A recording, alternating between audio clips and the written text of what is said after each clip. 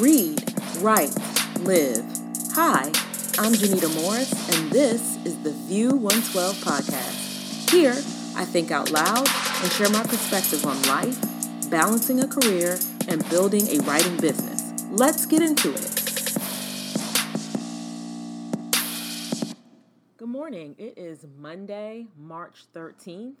And this is the 6th episode of the View 112 podcast. And today I'm going to share my thoughts with you about criticism.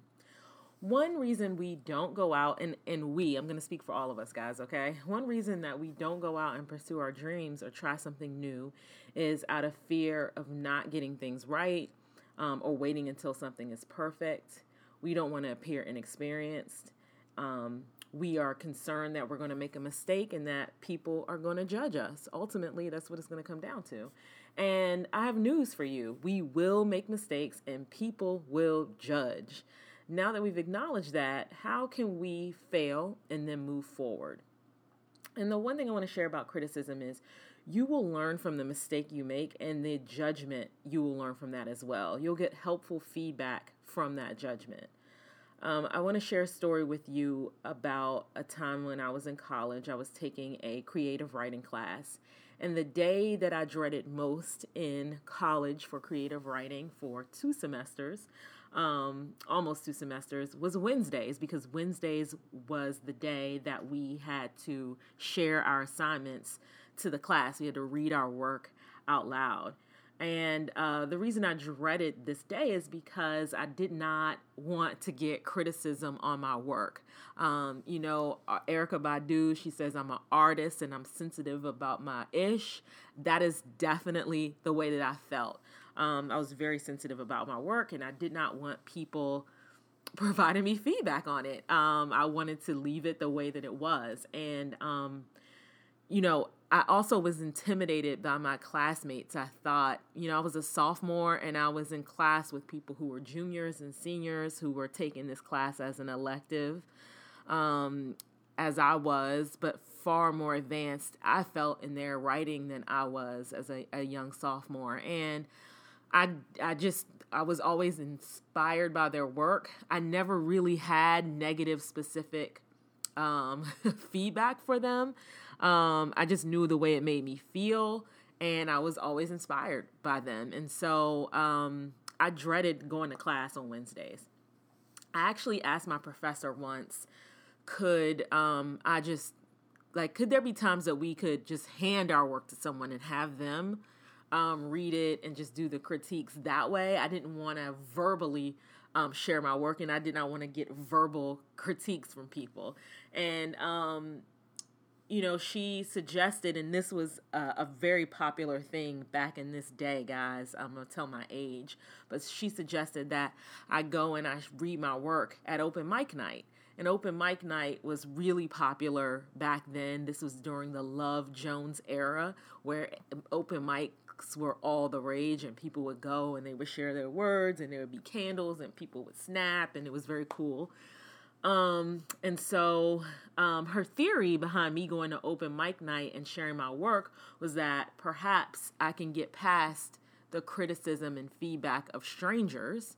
And if I built that muscle, then I can come and take that into an environment where I was intimidated by people, and I would be able to face their criticism a lot better. So, shakingly nervous, I go to open mic night. A couple of my classmates go with me, and I share my work, and it was met with, lots of rave reviews, got a lot of snaps and head nods, and lots of encouragement from my friends who came with me. And then I went back the next week and the next week, and essentially I went from being a participant in open mic night my sophomore year to hosting open mic night my junior year. I had become such a regular. I knew so many people. I would encourage other writers to get up and share their work. And it made me much better, to my professor's suggestion. In class, I was no longer intimidated to receive that criticism. In fact, I welcomed it. I would write a piece I could not wait to share it either in class or in open mic night. And they weren't always a hit. I often got suggestions that made the work better. And really that made me a better writer. And yes, I faced some harsh criticism, or there were comments from people, open mic night is also with drinks. So there are a lot of people who that liquid courage will allow them to say whatever they want. And so, yeah, there were harsh criticisms and sometimes, things that kind of got under my skin. But ultimately, I received far better support and helpful comments and critique that made me a better writer. And those times outweighed the harsh comments that I got or the unhelpful comments that I got. And thinking back then, I was a much stronger writer in college, one, because of the repetition, but two, mostly because of all the critiques I got on my work. And I am really trying to replicate that process today. I think, starting my own blog, not writing with anyone else, working on a podcast, really building and developing a new skill set on a stage opens you up to much more criticism than if you kept trying to perfect it on your own and then showcase it to the world. And as I was writing this post, this post was going to be about something totally different. And then I remembered this story about my creative writing teacher telling me to go to open mic night. And really, it's allowed me to think a lot differently about how I approach things. In retrospect, I've allowed the setbacks and failures that I've experienced in life to dim that light just a little bit. I think I've lost some of that 19-year-old or 20-year-old bravery that propels you to be risky without regard of failure. And I've forgotten about the rewards that come from that. I think about how many times I've hesitated to try something new out of fear of making a mistake or the judgment that will follow. And going forward, I'm going to draw from 19-year-old me. She was fearless. That girl was a bad mamma jamma. And I've been thinking a lot about her lately, ever since I wrote this post, and this has been sitting with me for about a week now. I want to be the kind of person, but the kind of writer that would amaze her.